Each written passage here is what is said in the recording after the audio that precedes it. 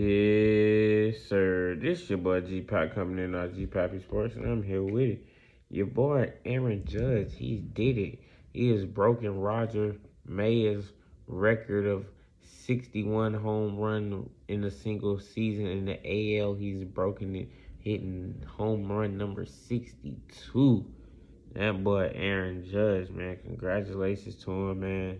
Setting an all-time record going in the history books, man. The man, it's a funny fact, man. They say the man that caught the baseball, his name is Corey Yearman, and his net worth is over 197 billion dollars. So I mean, for Aaron Judge to hit that and then catch it, basically lands into a hand of a billionaire, man. That's just a remarkable feat. Congratulations to the man. Congratulations to the Yankees, man. Yankees been doing their thing this year.